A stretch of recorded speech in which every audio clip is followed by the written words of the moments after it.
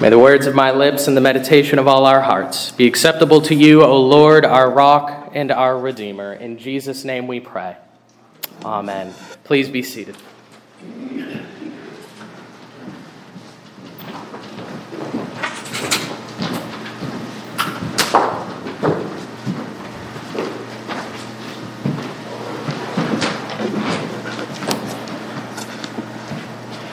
Well, this summer, we've been looking at the gospel according to David. We've looked at how Israel's great king points us to Jesus. And that even though he wasn't perfect, David models a life of faithfulness. Here was a king who defended his people against their enemies. He forgave those who sinned against him, and he honored the Lord in seeking him and following him where the Lord led him. That's faithfulness. Yes, he certainly had his moments of failure in sin. Yet even in these, David showed us how to faithfully return to our Father, to receive his mercy and his grace. When we think of David, we have a tendency to kind of laser focus onto specific moments, like, say, his battle with Goliath. But when we look at his life as a whole, as we have this summer, we see a life that is filled with triumph and trial, with temptation, with failure, with joy. It's a life of faithfulness. How is it that David remained faithful? Through all that we have read about, all that we have seen this summer, how did he remain faithful? Why didn't he rail against the Lord when he was forced to flee his country and live in enemy territory? Or when even his own son rebelled against him and tried to overthrow him? How could he have been faithful even in those years of living in caves and dodging spears from the hand of a king that he loved? How did he remain faithful? How do any of us remain faithful? Well, this morning, to close our series, we're going to look at perhaps the most famous psalm there is, Psalm 23. In this psalm, we will find the answer to the search for David's faithfulness. We find that it wasn't something that was coming from deep within himself. It wasn't a stirring in his stomach or being strangely warmed, as our friend John Wesley likes to say. He simply followed his Lord, in whom he found a shepherd, a friend, and a Savior. Now, shepherd imagery is common in both the Old and New Testaments. Jesus himself said that he was the good shepherd, and David was himself a shepherd before the Lord plucked him out of obscurity to make him king of Israel. But I am willing to bet that most of us here gathered today have not spent a significant amount of time being a shepherd, nor being around sheep. In fact, some of us have maybe never even seen a sheep in real life outside of a petting zoo. It's a distant image for us. It's not the most relatable thing in the world. And so we need to dig a little bit here. What does David mean when he writes, "The Lord is my shepherd"? Well, to start, it is the language of leadership and protection. If the Lord is shepherd, then we can logically conclude that David is saying all those who follow the Lord are sheep. Again, I'm not sure how many of us spend a lot of time around sheep. I certainly have not, but I have, in fact, watched a number of YouTube videos about them, and that apparently makes you an expert on this sort of thing. So I can tell you from my vast experience, sheep need to be led. Researchers have actually learned, I actually learned this week, I didn't think this was true, but sheep apparently are quite capable of learning. I didn't think that was true. Apparently it is. And actually, they learn quite quickly if they have a teacher, if they have someone to lead them. Left to their own devices, they will quickly go off on their own, stray away from the herd, and get themselves into all kinds of trouble. There is a reason, friends, why this image is used throughout Scripture. Is this not exactly how we are without our shepherd? We need the Lord to guide us, to teach us, to lead us. Without him, we certainly go off on our own. We separate ourselves from those that would protect us, and we get ourselves in all kinds of trouble. Certainly, people can follow. We can learn once our eyes have been opened to the shepherd. We can be made to follow him, to stay with him. Without him, though, we fall into sin. We lose our way. And so David begins his great psalm here by acknowledging his need for the Lord. He's acknowledging that without the Lord, he would be lost. And of course, we've seen how this has played out through David's life, haven't we? We don't need to rehash his many sins, I'm sure. But since the Lord is our shepherd, we have one who guides us, who keeps us and leads us. And he leads us not just aimlessly, but toward something, toward peace and blessing. He makes me lie down in green pastures. He leads me beside still waters. He restores my soul. It doesn't take long to figure out why this psalm is so popular, does it?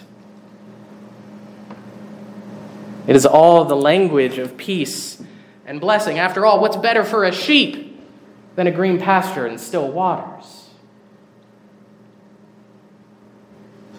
That is what the Lord desires for his people. It is important to remember that our walk in this world is not aimless. It's not pointless. There is a goal. There is an end point. And with the Lord, that is the end point, peace and blessing. That's amazing to think, after all we have read about David, after all the struggles that he has had, that he wrote these words, given that his life was anything but peace and quiet. Even for a king, life was not wine and roses for David, was it? But that's part of the point here. That in following his Lord, he does have peace, even when things, by any other account, by any other view, don't seem peaceful at all. And that is true because of how this portion ends here. Because the Lord, as our shepherd, restores our soul. What does that mean? It is nothing less than being brought back into right relationship with the Lord. Our souls that have been separated from him. We have been separated from him. He restores us to himself.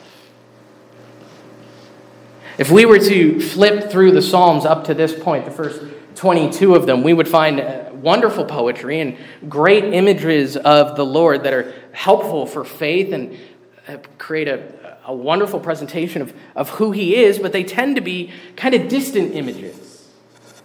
It's things like Lord and King and shield, defender, rock.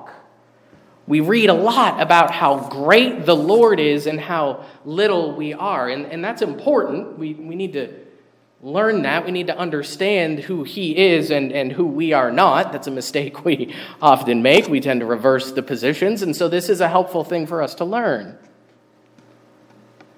But in this psalm here, in Psalm 23, the language is intensely personal. It's not distant at all. David says the Lord is my shepherd, not a shepherd, but mine.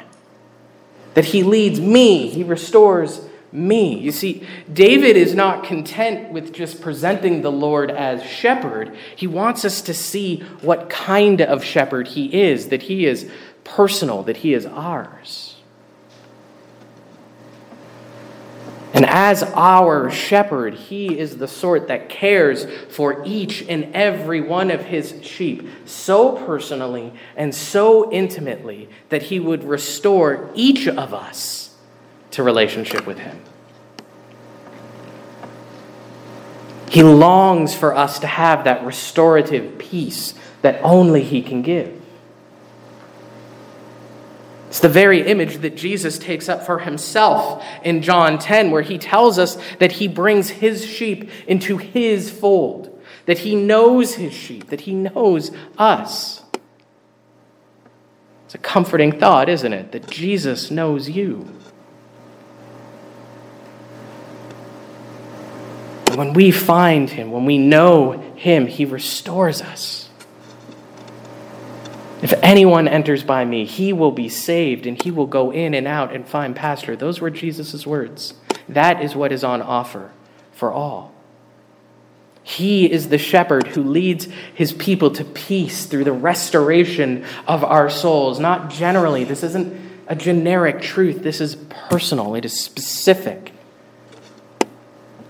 It is, as C.S. Lewis said, that Jesus died not for men, but for each man. That if each man had been the only man, he would have done no less.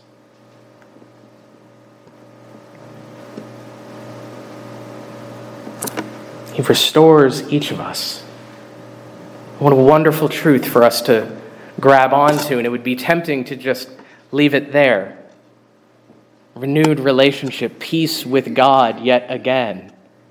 How much do we long for those things? But there is more to be said here. Because our shepherd does not stop at restoring our souls. David continues that he leads us in paths of righteousness for his name's sake. You see, once we are restored to him, found in him, the Lord then shows us how to walk with him, to follow him. That's sanctification, learning to be his and to be like him in this world. And he does it for his name's sake. That is to say that he would be known, that his name would be glorified. It is a truth that we see throughout Scripture, that the Lord acts in such a way to provide personal and individual blessing, that we ourselves are restored to God through the work of Jesus Christ, but that blessing that comes to us is not meant to be clung to and hoarded by us. We are to live out in that blessing. It is meant to be enjoyed and lived in such a way that others would see the blessing of Christ in us, and that his name would be glorified in the way that his sheep follow him. The personal, individual blessing is then meant to be used for collective blessing. And we could think of Abraham, who was blessed to be a blessing. The entire nation of Israel was created to be a blessing to the world. The church of Jesus Christ is here to glorify him and bless the world that he has placed us in. Even in places where it can kind of feel challenging to want to bless them. David is reminding us that living righteously is to the glory of God, because he is the one who leads us, that without him we would stumble and fall like all sheep. We would choose sin every single time. But since he leads us, since we who believe in Jesus Christ have the gift of the Holy Spirit, that he leads us, he sanctifies us so that others would know him, would desire him. It is why it is so tragic when we Christians do not follow the paths of righteousness, especially when we're actually right about what we're saying, and yet we communicate it in such a way that nobody would ever want to know Jesus at all. It is the Lord's desire to make himself known in and through his people, and so we need to ask him to lead us, to refine us, to sanctify us, to lead us in paths of righteousness, that we might show his glory in all that we do and all that we say. He is our shepherd. We need him to lead us. He is also our friend. And use the King James language here, since most of us know it pretty well, I think. Yea, though I walk through the valley of the shadow of death, I shall fear no evil, for thou art with me. Thy rod and thy staff, they comfort me. Now, without question, we have an image of shepherding here, but we also have an image of friendship. This verse shows us exactly what a good friend does, doesn't it? They walk with us, they defend us, they comfort us. It's one of the things I love about this psalm. It's so kind of peaceful and almost relaxing to listen to. And yet it's not passive in any way. It's active. There's movement here. We walk through life. It is a subtle teaching that life is something meant to be lived out. And in living it, we will walk through challenging times.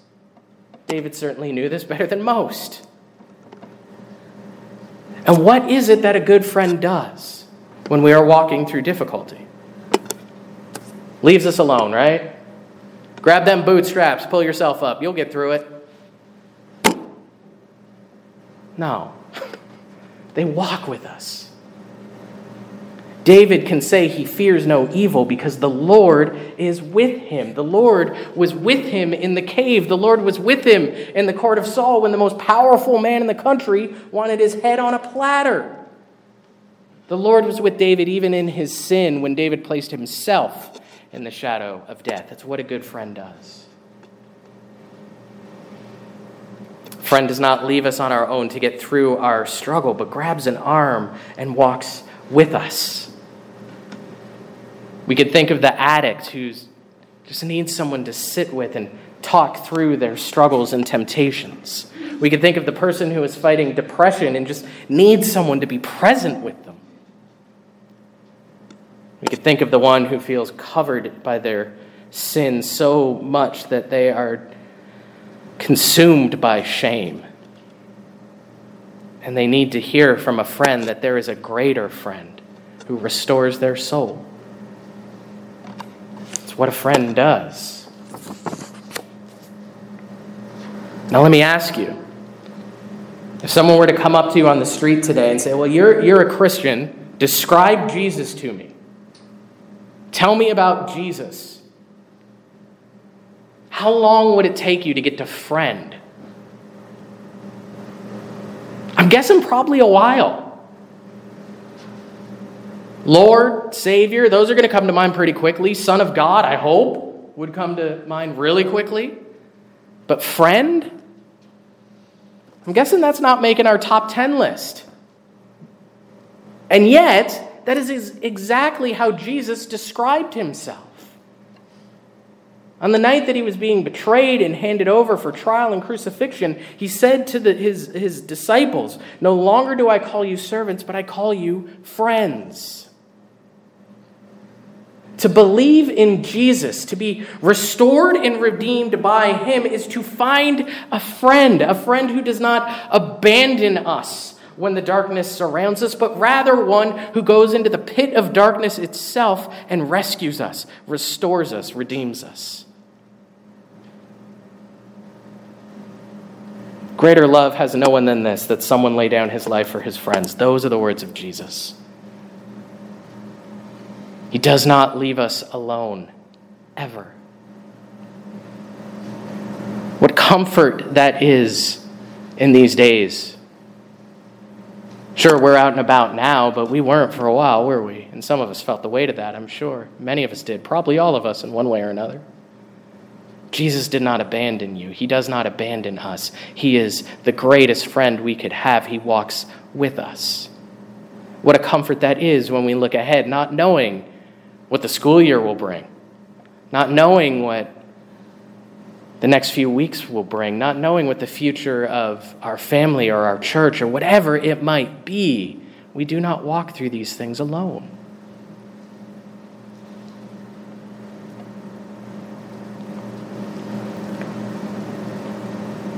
Jesus does not leave us on our own to find our way out. He did not leave us in our sin, but became sin for us, that we might become the righteousness of God. And so we too can say we should fear no evil. for he is with us. He is our shepherd and he is our friend. And as our friend, he defends and comforts us. That's where this rod and staff image come in. These were tools of a shepherd. The rod was a weapon that if any enemy came up to a sheep, he could give it a knock. He could defend the defenseless. Sometimes a sheep needs to be defended from themselves, and so he uses his staff to guide them. It's all part of what our friend Jesus does for us. He defends us from assaults of our enemy as we turn to him in prayer. He guides us and corrects us because, let's face it, we need a whole lot of it. A friend knows when to bring a hammer and when to bring a hug. And so does Jesus. That's the God that David knew, who enabled David to live a faithful life, not only because he was shepherd and friend, but also, finally, because he is Savior.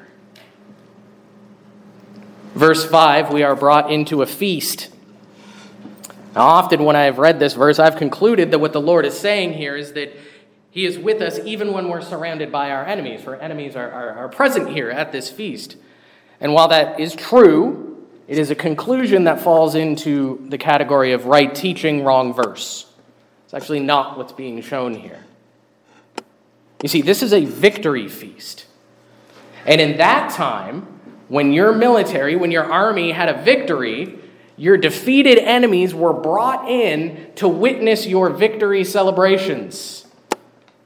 It's like an ancient sort of, let me grab that wound and pour a whole lot of salt in it for you there. Just rub it in a little bit. It's actually the sort of imagery that's being used here. Not that the Lord will literally bring the fallen in to the presence of the redeemed for the redeemed to brag about their state. But it is to show what the Lord has accomplished on our behalf. That he has delivered us from the hand of our enemy, from the hand of sin and Satan, so that we might enjoy him. God is meant to be enjoyed, friends. It's meant to be delighted in. We are brought into his presence. We are anointed with oil, which is a symbol of being set apart, of chosen by God. And the result is overflowing blessing of goodness and mercy and eternal life in God's presence. That is the victory that God has claimed for his redeemed. That those who he has redeemed will feast with him in his presence for all eternity. That heaven itself is celebration. It's the victory feast described in Revelation 19. It is the feast which our weekly celebration of communion is a foretaste of, when we will sit with Jesus and be in his presence forever. It's what he makes possible as a Savior.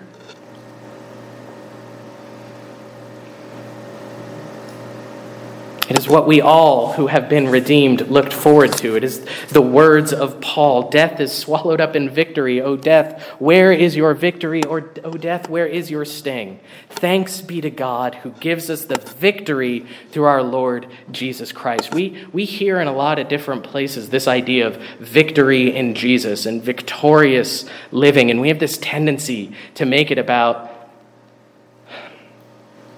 material blessing and extravagant living in this life, but it's about the greater glory of God and being in his presence. Don't limit it. Don't diminish it by making it about the blessing of a new car or a big bank account. It is life with him.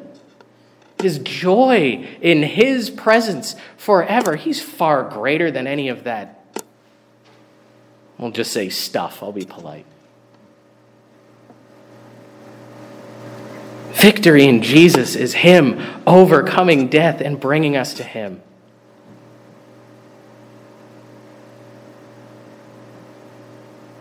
It is celebrating in him. How does that influence our faith? Do we even think about that on a daily basis in our walking with Jesus? That is what our friend wants for us. That is why we fear no evil, for that is the destiny for all who love Jesus. Paul's words in 1 Corinthians, they capture what's going on here in Psalm 23 so well, that Jesus has saved us, and as our shepherd, our friend, and our Savior, we get to delight in him forever. How then is it that David remained faithful? With all that he experienced, with all that he lived through, how did he remain a man after God's own heart? How do any of us remain faithful in all the challenges we face when we look out in the world and frankly at times feel scared of where things might be going? How do we remain faithful? Well, it is by the wonderful blessing of the Lord for all that he has accomplished for us.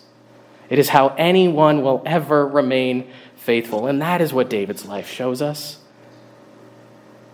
That is what we have seen throughout 1 and 2 Samuel. That on our own we will stumble and fall, but the Lord is with us. He guides us, he comforts us, so that we might have peace and dwell with him with a joyful heart in the presence of Jesus forever. He is our shepherd, our friend, and our Savior. That is the gospel according to David. Let's pray. Gracious Father, we thank you so much for not leaving us in the muck of our sin. Thank you that you sent your Son to redeem us, to lead us, and to deliver us. Father, I pray that you would so shape our understanding of Jesus, our relationship with him, that we would see him as the greatest friend we could ever have, that we would never feel alone or abandoned, but know that you walk with us through the valley of the shadow of death, that you went through the shadow of death to deliver us from the pit of darkness. And because of that, we can have joy, we can have peace. Father, let that shape our living day to day, that your glory, your name would be known. In Jesus' name, amen.